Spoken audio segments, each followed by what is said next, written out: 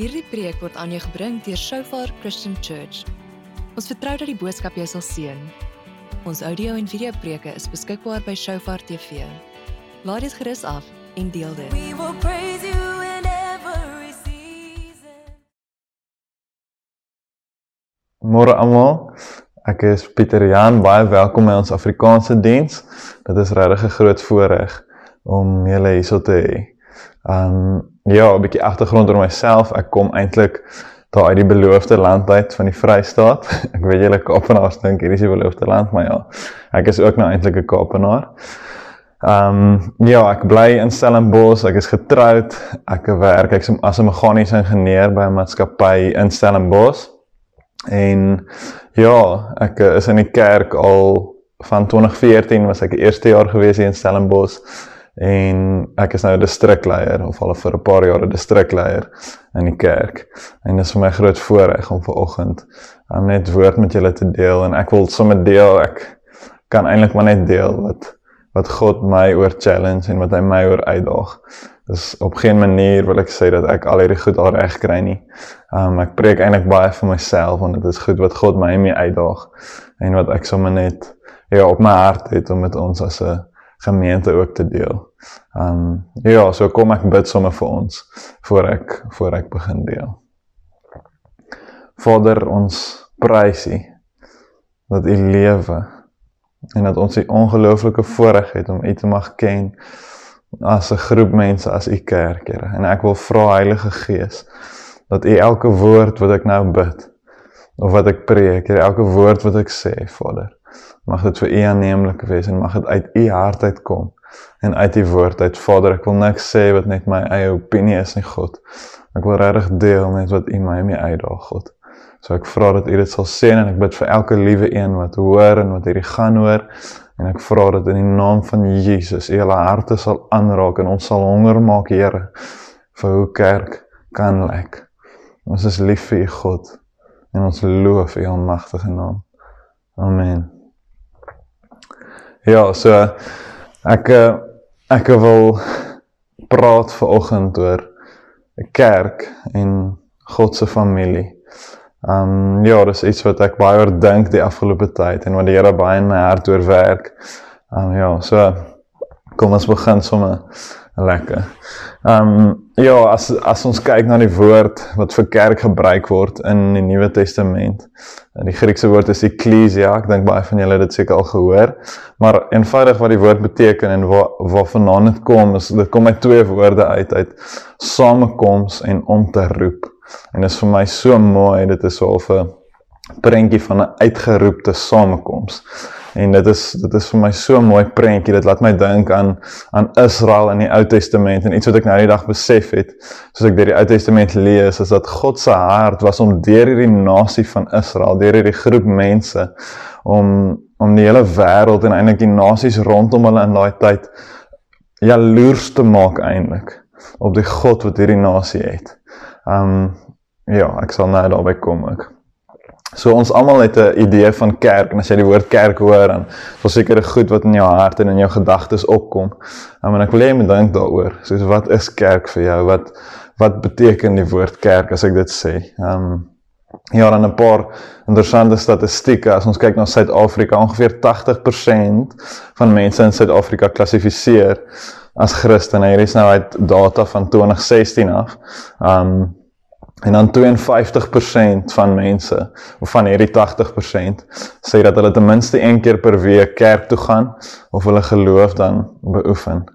En dan in dieselfde asem, ook in Suid-Afrika, meer as 60% van kinders in ons land, word sonder 'n pa in hulle huisgesin groot. My oë het amper uit my kop uitgeval toe ek hierdie statistiek sien, want ergens maak 'n som nie sin nie. Hoe kan 80% van mense in Suid-Afrika sê hulle is deel van kerk, maar meer as 60% van ons kinders word in 'n huis sonder 'n pa groot. En as ons maar net kyk na ander statistieke in Suid-Afrika ook, ek gaan nie daarop ingaan nie, maar dan is daar 'n som wat nie klop nie. Want hoe anders moet die kerk nie eintlik lyk nie. Ja, en soos ek nou gesê het, ek net nog 'n bietjie inleiding en agtergrond tot wat ek wil deel, is die God wat ons dien, is 'n God van gemeenskappe, en soos ek gesê het, die prentjie van Israel in die Ou Testament, dis so 'n mooi prentjie van dat God kies om deur 'n groep mense sy kwaliteite, sy krag en sy majesteit regtig bekend te maak aan die hele wêreld. Hy kies nie om dit deur een mens hier en een mens daar te doen nie, maar om deur 'n groep mense te werk. En dit is so 'n mooi prentjie eintlik vir my van wat kerk ook moet wees, soos deur 'n groep mense wil hy nou vir Israel en wil nou die hele wêreld ook wys wie hy eintlik is. En ja, in Psalm 68 vers 6 sê dit ook so mooi vir my, of dit wys vir my so mooi net hoe God 'n God van familie is. Hy sê dat hy sit die alleenes in 'n huisgesin. Dit is God se hart om alleen mense in 'n huisgesin te sit. En hoe mooi is daai prentjie nie ook vir vandag nie, in tyd waar mense so alleen is met al hierdie COVID goed, dink ek het daai alleenheid en depressie so uitgekom reg oor die hele wêreld. Ja, en dan vir my ook net wat wys dat God 'n God van familie is Jesus se voorbeeld self. Hy, wat God is, kom aarde toe, en hy kom leef saam met mense. Hy noem sy disippels, sy familie, en hy spandeer 3 jaar wat hy sy aardse ministry doen, spandeer hy met hierdie disippels. Hy doen alles saam met hulle, en hy noem hulle letterlik sy familie. Dit is vir my so mooi prentjie van ons God, wat 'n God is van familie. Ja, en dan net die vers Galasiërs 6 vers 10, ja, waar die ook sê, doen goed aan almal. Ek paraphrase nou so 'n bietjie, ekskuus vir my Engelse woorde hier en daar. Maar hy sê dat, maar veral vir die huisgesin van die geloof. For the household of faith, sê dit in Engels. En dit is vir my so mooi, van die Here wat ons aanmoedig om veral, en die meeste eintlik sê dit in die Afrikaanse vertaling, goed te doen aan die huisgesin van geloof. Ja, so ek wil die skrifgedeelte wat ek vanoggend oor wil praat, en wat regtig op my hart is, of wat ek glo die Here my na toe gelei het vir hierdie tema is Johannes 13 tot 17, is 'n klomp hoofstukke, maar al hierdie hoofstukke word in Engels genoem the last discourse, dus Jesus se laaste gesprek met sy disippels, voordat hy gekruisig word, en mense sal dink die laaste gesprek wat jy het met mense, as jy sou weet jy doodgaan, sou dit 'n belangrike gesprek wees, dit sou goed wees wat jy graag wou hê, hulle moet weet voor jy gaan. En veral Jesus, hy het met sy disippels gepraat wat hy geweet het, sy kerk en sy boodskap gaan verkondig. So ek glo die goed wat Jesus hierso sê is super belangrik en relevant vir ons nog steeds. Dit is 'n paar beloftes en 'n paar bevele wat Jesus gee vir sy disippels. En ek gaan so vinnig deur 'n paar gaan wat uitgelig is vir my. Ja, en ons sommer daardeur aanmoedig.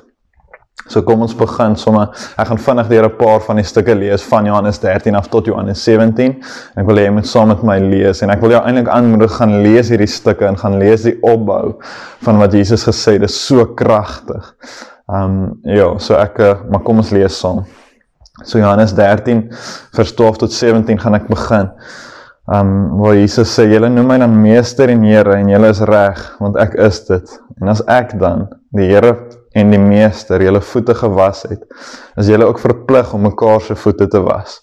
Want ek het julle 'n voorbeeld gegee, om net soos ek aan julle gedoen het, ook so te doen. Voorwaar, ek sê vir julle, 'n dienskneg is nie groter as sy heer nie, en 'n gesant ook nie groter as die een wat hom gestuur het nie. As julle hierdie dinge weet, salig is julle, as julle dit doen. En dan ook Johannes 13 vers 33 tot 35, waar Jesus sê, my kinders, hy praat met sy disippels, nog 'n klein tydjie is ek by julle. Julle sal my soek, en soos ek vir die Jode gesê het, waar ek heen gaan, kan julle nie kom nie. So sê ek nou ook vir julle. 'n Nuwe gebod gee ek julle, dat julle mekaar moet lief hê, soos ek julle lief gehad het. So moet julle mekaar lief hê. En hieraan sal almal weet, dat julle my disippels is, as julle liefde onder mekaar het. In Johannes 14, vers 12 tot 15, gaan Jesus aan en hy sê, voorwaar ek sê vir julle, wie in my glo, die werke wat ek doen, sal hy ook doen, en hy sal groter werke doen as dit, omdat ek na my Vader gaan. En wat julle ook al in my naam vra, dit sal ek doen, sodat die Vader en die Seun verheerlik kan word. En ek luister mooi, as julle iets in my naam vra, sal ek dit doen. As julle my liefhet, bewaar dan my gebooie. En ook Johannes 15 vers 4 tot 6, ek dink Johannes 15 is my gunsteling skrifgedeelte, seker in die Bybel, of een van baie. Maar hy sê, Jesus sê vir sy disippels, bly in my, soos ek in julle. Net soos die loot geen vrug kan dra van homself, as dit nie in die wynstok bly nie, so sal julle ook nie, as julle nie in my bly nie. Ek is die wynstok, julle die lote, wie in my bly en ek in hom. Hy dra veel vrug, want sonder my kan julle niks doen nie. En as iemand in my nie bly nie, word hy uitgewerp soos die loot en verdroog, en hulle maak dit by mekaar, en gooi dit in die vuur, en dit verbrand. En dan Johannes 16 vers 7, maar ek sê julle die waarheid, dit is vir julle voordelig dat ek weggaan, want as ek nie weggaan nie, sal die trooster nie na julle kom nie, maar as ek weggaan, sal ek hom na julle stuur. En dan die laaste skrif, wat ek wil lees vanoggend, is Johannes 17 vers 20 tot 21, en Jesus sê, maar, dit is in 'n gebed wat hy aan sy Vader bid, en hy sê, Vader, maar ek bid nie vir hulle alleen nie, maar ook vir die, wat deur hulle woord in my sal glo, dit is nou ons, dat almal een mag wees, soos U, Vader, in my en ek in U, dat hulle ook in ons een mag wees, sodat die wêreld kan glo dat U my gestuur het, en ek het hulle die heerlikheid gegee wat U my gegee het, sodat hulle een kan wees, net soos ons een is. Ja, daai was 'n mond vol, maar ek gaan nou daarby kom, en ek wil in hierdie paar stukke skrif wat ek gelees het, goed uitlig, in die gesprek, dis van die begin amper half deur, tot die einde van die gesprek, wat eindig in 'n gebed, waar Jesus bid tot God. En die eerste ding, die eerste beveel, wat ek amper raak sien, van Johannes 13 af, wat in die boekamer is, terwyl Jesus met sy disippels, die Paasfees gehou, die eerste Paasfees gehou het, en hy het vir hulle die nagmaal ingestel. En die eerste ding wat ek glo Jesus sê, wat hy ons as sy kerk beveel, vir sy disippels, wat die kerk gaan begin beveel, is dien mekaar. Dis om mekaar te dien en om toegewy te wees aan mekaar. Dis al die eerste bevele wat ek raak sien in daai skrifgedeelte. En daai is Johannes 13. En ja, ek wil ons uitdaag, want soos die koning van die heelal gekom het aarde toe, en hy was onder sy ouers wat mense is, was hy onderdanig. Jesus wat God is, was onder sy ouers wat mense is, onderdanig. Wat 'n voorbeeld stel dit nie vir ons, en ons sukkel so maklik in die weste, en in die samelewing wat ons leef, om onderdanig te wees aan mekaar, en aan die leiers in ons kerke, en ons sukkel so daarmee, ons wil so graag reg wees, maar hier kom die koning van die heelal, hy is toegewyd en onderdanig aan mense. Ja, ek wil net fokus ook daarop, soos ons hoor dit baie ook, maar soos ons samelewing, die westerse samelewing is so 'n gemeenskap, is so 'n groep mense wat verbruikers is, en ons gaan kerk toe, en ons doen wat ons doen, want ons wil kry, en as ons in kerk kom, en ons voel, maar die preek was nou nie so supercharging nie, dit het my nou nie so opgewonde gemaak nie, en dan soek ons soms volgende Sondag 'n beter plek, of 'n ander plek om 'n preek te gaan luister, maar dit is so teen wat Jesus beveel, en daai stuk in Johannes 13 sê Jesus, dat net soos ek julle gedien het, moet julle mekaar dien, julle en as die God van die heelal, die minste geword het, die laagste van lae werke kom doen, het sy disippels se voete gewas het, en gesê het, gaan doen julle dieselfde. Hoeveel meer moet ons, wat gewone mense is, ons is nie God nie, moet ons nie laag word en mekaar dien nie. So ek wil ons uitdaag, as jy kerk toe gaan, as jy sel toe gaan, wat is jou uitkyk? Is ons daar om regtig 'n groep van, soos, kan ons nie probeer om mekaar te, ek wil net sê outserve nie, soos is dit nie waartoe God ons roep nie, om regtig die minste te word, en mekaar te dien soos Jesus ons gedien het. Dis die eerste bevel wat ek raak sien, en bevel wat ek raak sien in hierdie stuk. En dan saam met dit is daai toegewydheid aan mekaar. Ja, so waar Jesus sê dat dit is vir my so mooi, maar so uitdagend. Waar Jesus sê dat julle moet mekaar lief hê, soos ek julle lief gehad het. En kom ons vat net 'n oomblik en dink daaraan. Ja, dis menslik onmoontlik.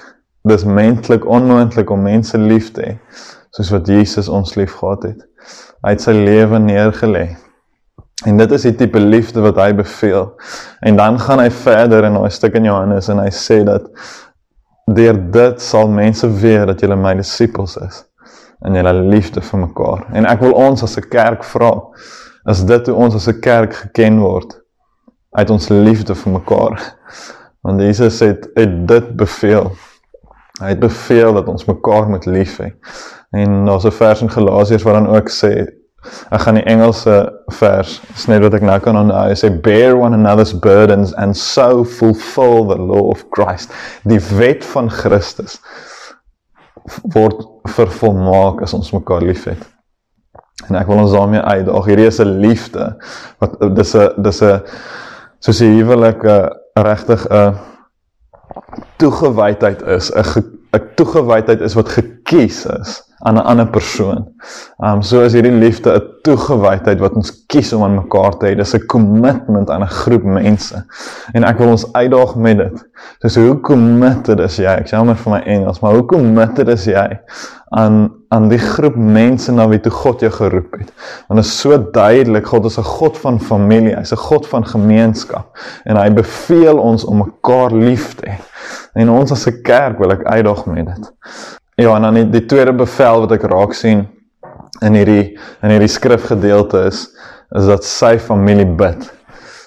Of hy beveel ons om te bid, soos daai skrif wat hy sê, dat wat ook al julle in my naam vra, dit sal ek vir julle doen. En wat vir my mooi is hierdie belofte wat Jesus vir ons gee, kom saam, en dit kom gedurig, in Johannes 15 is dit ook, maar dit kom saam met bevele, dat julle mekaar sal lief hê, en dit is in die konteks amper van mekaar, om mekaar lief te hê, en dit is so teen hoe ons gewoonlik bid, en ek gewoonlik bid, is net soos eers, as ek terugkyk na gebed, dan is dit soos 80% was oor my needs en wat ek nodig het. Maar eintlik is hierdie bevel wat Jesus gee, dat wat ook al julle bid, dit sal julle ontvang, dit kom saam in liefde, dit kom saam met die konteks van lief wees vir mekaar. So ek wil jou vra, hoeveel bid jy vir jou selgroep, hoeveel bid jy vir die kerk? Ek wil jou uitdaag met dit, want dit is 'n bevel wat Jesus gegee het vir die mense wat sy kerk sal begin, en dit is so belangrik vir ons ook. En dan wil ek sommer 'n persoonlike getuienis deel, toe ek en my vrou het vir so 2 jaar in Harry Smit gebly in die Oos-Vrystaat, en ja, die Here het in lockdown, die eerste lockdown laas jaar, regtig met my gepraat oor gebed. En dit het op so 'n plek gekom, dat ek vir die eerste keer in my lewe wakker geword het, in die nag, of in nagte, en dan net hierdie dringendheid in my hart gehad het om te bid, en dit was ongelooflik, daai tye in sy troonkamer, want gebed is op die eind net tyd met God, dis tyd in die troonkamer van die koning, van die heelal, en net uit dit uit, het ek regtig die Here gevra en gesê, Here, gebruik my, ek wil deel wees van wat U doen, en ek en my vrou het dit so gebid, en dan toe in lockdown, of aan die einde van lockdown, voordat nog heeltemal verby was, ek dink ons was nog op vlak 4, het daar toe meisie my gekontak, sy was half deel van 'n jeuggroepie wat ons begin het in die tyd wat ons in Harry Smit was, en sy het my gekontak, sy was soos 1 of 2 keer daar in die begin, ek het geen kontak eintlik met haar gehad nie, en sy kontak ons en sê, hoorie, maar kan sy nog Karel asseblief kom koffie drink by ons, en ek is soos, okay, eintlik mag ons nie nou mense sien nie, maar ek het besef, hier is iets dringends, en dit was na daai It's Time Global Event, wat Angus so aanlyn gedoen het, en sy kom toe, sy en haar Karel kom toe na ons toe, en ons is nie lang aan die praat nie, en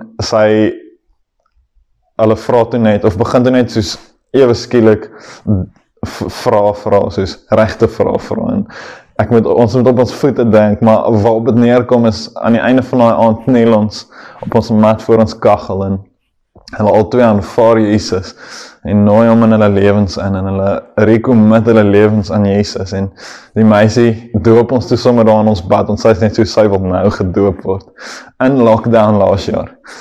Hoe goed is ons God, maar hoe kragtig is gebed nie, en hy beveel ons om te bid vir mekaar, en ek dink as ons vir mekaar gaan begin bid, gaan ons goed sien wat hierdie wêreld smag om te sien. En dan die derde ding wat so opbou uit daai skrif uit is waar Jesus ons beveel om hom te ken.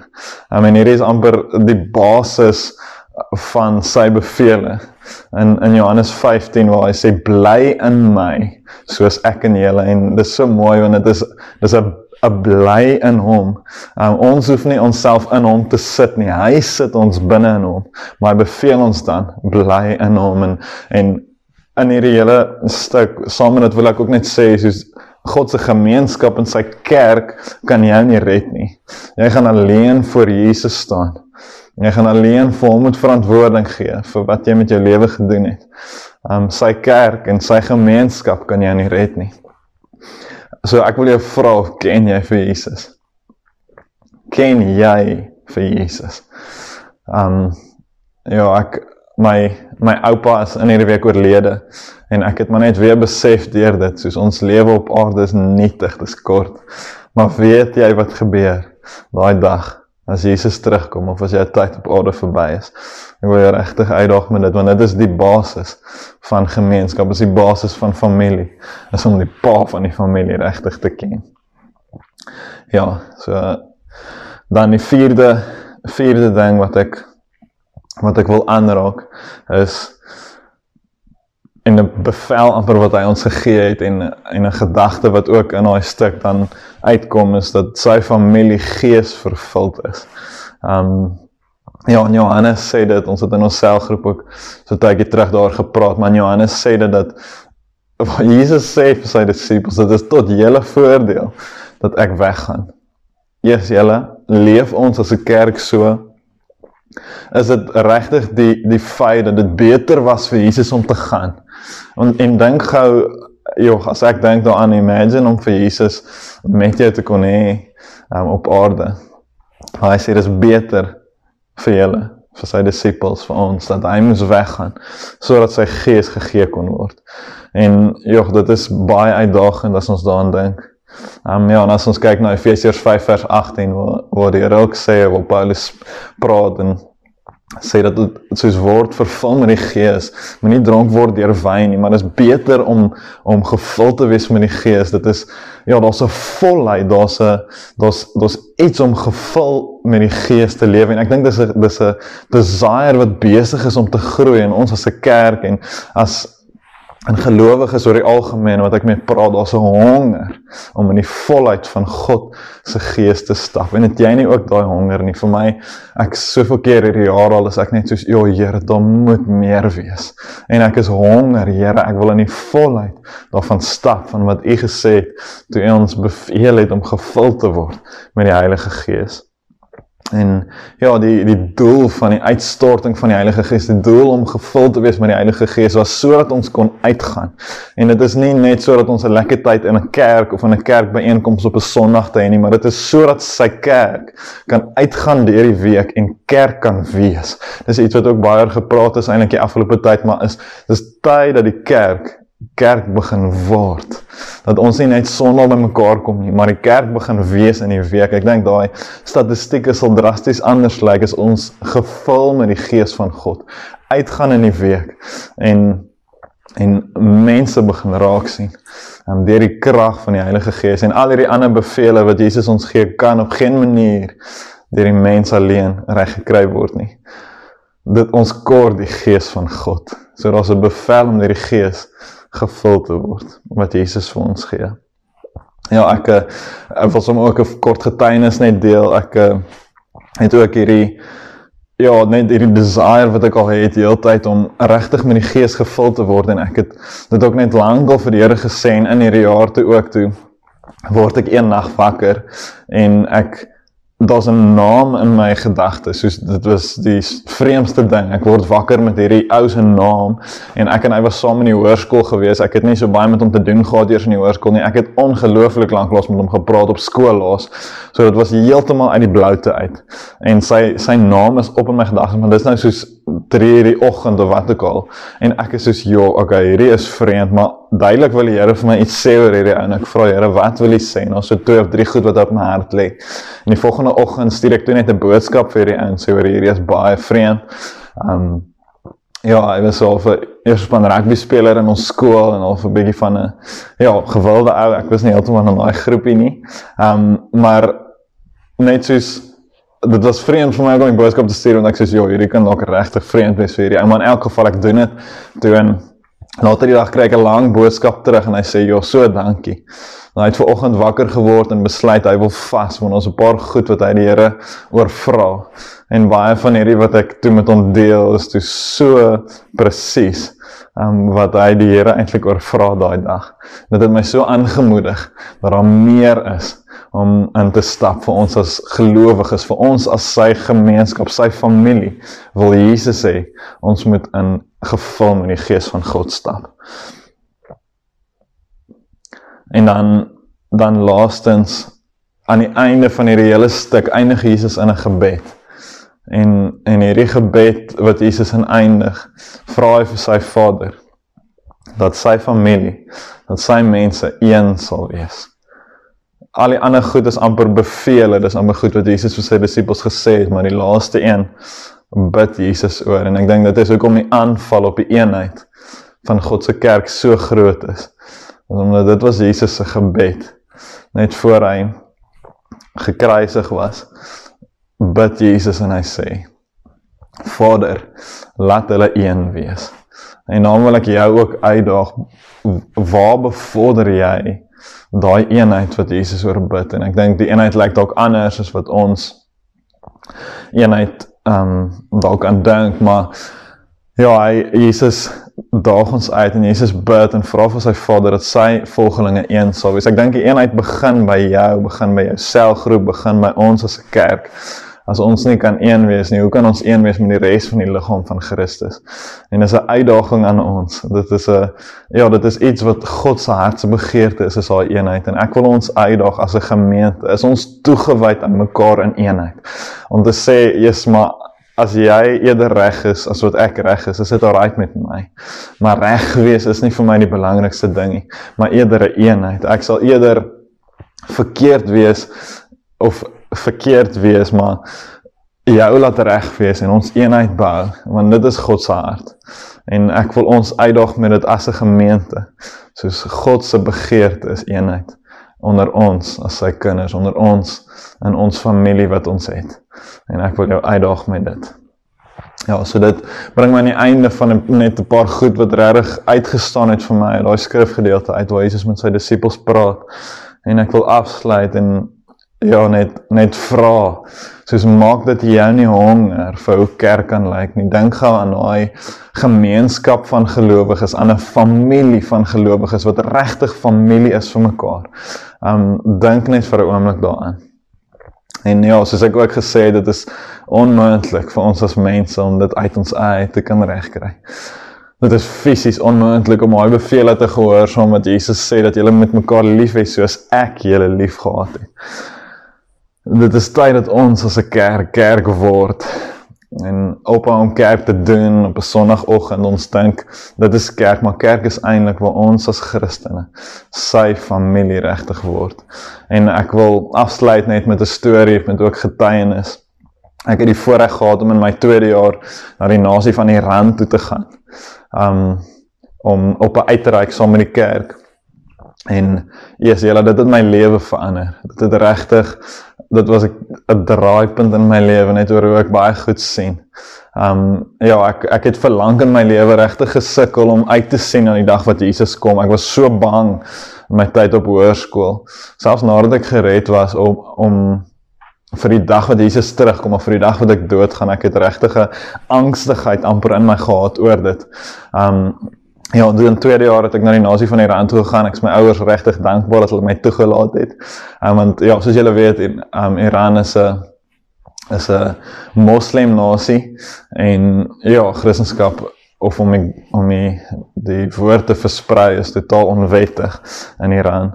En ons het die voorreg gehad, ons het baie gesin gebly wat ons as 'n kerk mee verhouding het en ja, ongelooflike tyd saam met hulle gehad en ek onthou daar was ons het 'n byeenkoms of hulle het 'n kerkbyeenkoms gehad, ondergrondse kerkbyeenkoms en daar het 'n klomp gesinne na hulle toe gekom. Hulle sit so of hulle foon af en haal die batterye uit om te keer dat die regering kan sien dat 'n klomp van hulle bymekaar kom. Ja, en ek het familie gesien soos ek nog nie gesien het in 'n kerk nie. Dit het my hart so aangeraak, want hier is hierdie mense wat letterlik die een vrou vertel ons dat haar eie pa sal haar doodmaak as hy uitvind sy is 'n gelowige. Haar pa sal vir 'n imam of hoog op in die moskee. En hierdie mense was regtig mekaar so familie. Hulle het in alles gedeel en daar was regtig so 'n eenheid wat dit het gevoel of ek in die Handelinge kerk sit. En dit was so mooi vir my. En ek onthou toe ek die een ou moes groet, wat ek toe ontmoet het net, die aand toe oorgebly. Was ek so my hartseer. Dit was moeilik vir my om te groet en daar was iets wat ek in sy oë kon sien wat lewe was, soos ek kon regtig die lewe en die liefde van Jesus in sy oë sien. En ek onthou ons het toe stilte tyd gehou en almal weg was en die Heilige Gees het my so duidelik uitgedaag daai dag en vir my gesê, Pieter Jan, maar as dit so ongelooflik is om in die oë te kyk van iemand wat my liefhet, soos, hoe gaan dit nie wees om eendag voor Jesus te staan nie. En daai was 'n oomblik in my lewe wat ek altyd sal onthou. En wat ek na terugkyk en waar ek begin het om te verlang na die dag wat Jesus terugkom. En ja, dit is vir my so 'n mooi storie en dit het so vir my die kerk so mooi uitgebeeld. Wat God daarmee bedoel het, is 'n familie en amper soos ek aan die begin gesê het, dat ons nou daai prentjie is. En God wil deur sy kerk, sy almag en sy liefde en sy glorie aan die wêreld bekend maak deur 'n familie. En dit is waarmee ek ons wil los. En ek wil dankie sê dat jy na my geluister het en ja, ek wil ook jou uitnooi op die skerm hierna sal daar 'n nommer wees wat jy kan kontak.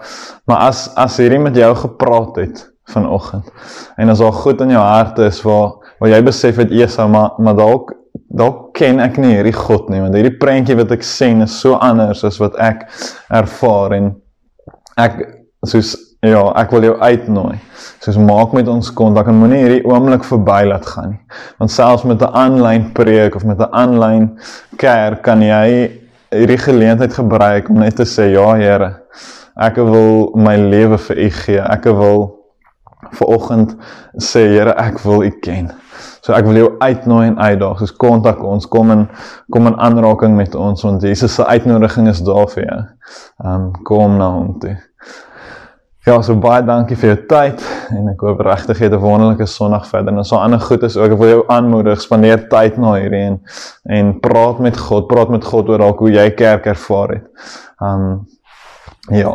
En maak jou hart oop dat hy ons kom wys hoe kerk lyk, maar ek seker hy is besig om ons as 'n gemeente uit te daag en om in te tree in dit waarvoor hy kerk geroep het, om daai familie te wees vir verlore en hartseer mense. Ek sê vir jou baie dankie en ons gesels weer. Dankie dat jy hierna geluister het. Ons preke is beskikbaar by Shofar TV. Besoek www.shofaronline.tv om dit af te laai.